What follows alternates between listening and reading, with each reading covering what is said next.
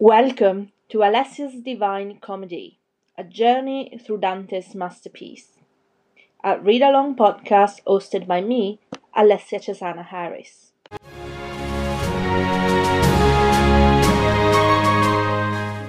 This is episode 62, Purgatorio, Canto XXVIII, the sixth day, early morning.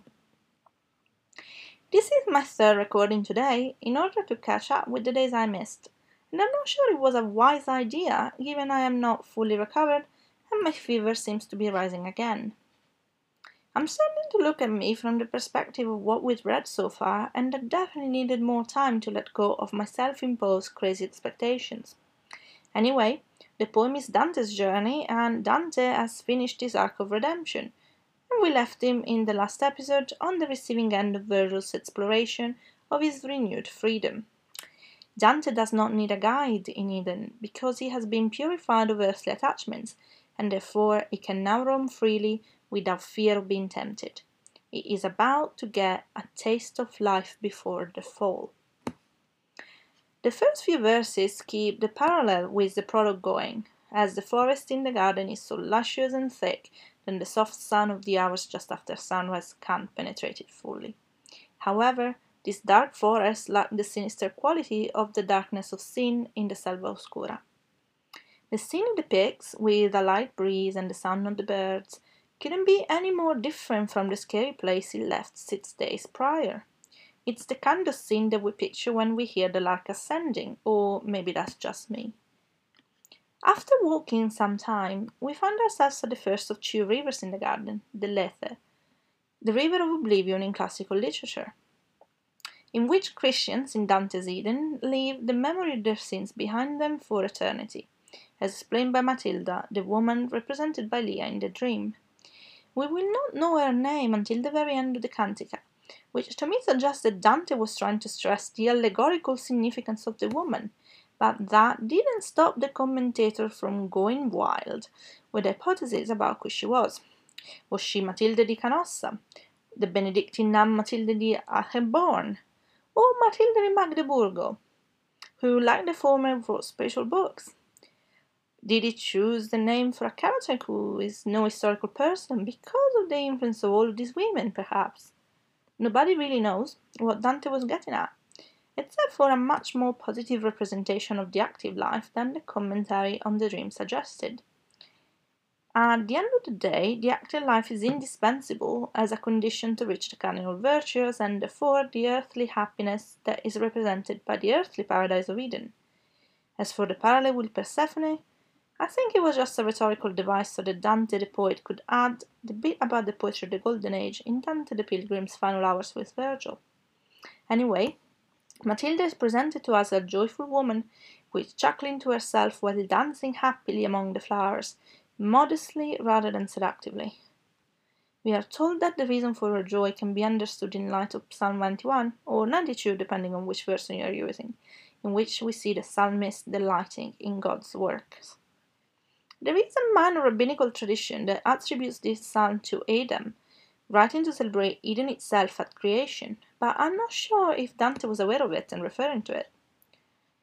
Dante cleverly explains away the presence of the wind when Eden is unaffected by the weather, attributing it to the movement of the celestial spheres.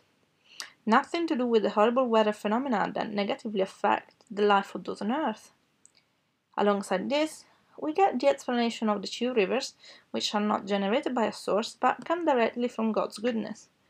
The first, I already mentioned, deletes the memories of all sins that we committed, and the second river, the Eunoe, was Dante's own invention after making Cocytus a lake, so he could keep the number 5 of classical mythology for the rivers in the afterlife.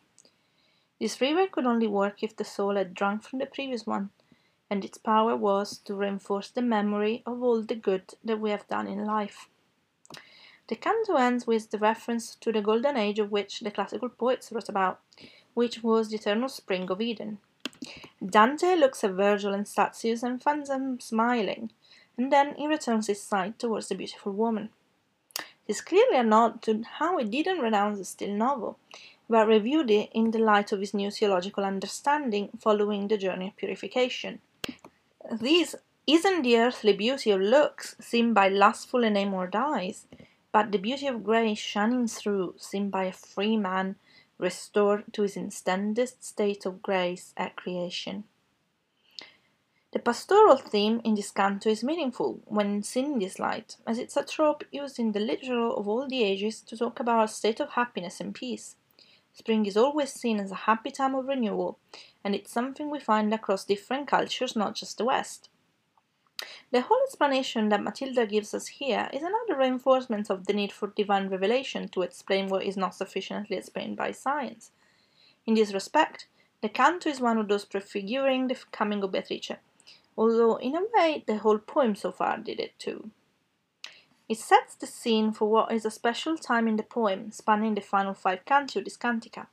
We see the restoration of humanity to its original design. In the words of Professor Barolini, we see the absolute perfection of natural beauty, and natural beauty raised to the level of art. The language used reinforces the picture it paints with that language. It's the bliss of this life ahead of the bliss of eternal life. It's in contrast to life after the fall, with all the darkness of sin that resulted from God giving us free will so we could love Him freely, even though it meant giving us the ability to do the opposite of what He wished for us as the loving Father He is, which is what we did.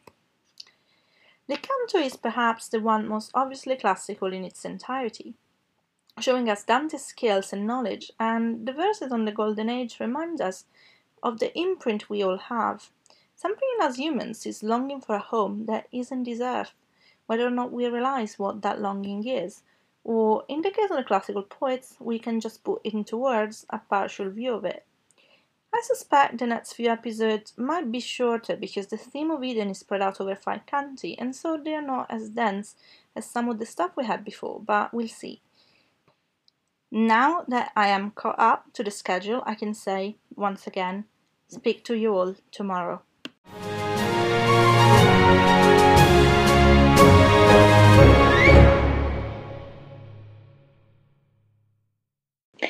Thank you for listening to today's episode of Alessia's Divine Comedy, a journey through Dante's masterpiece.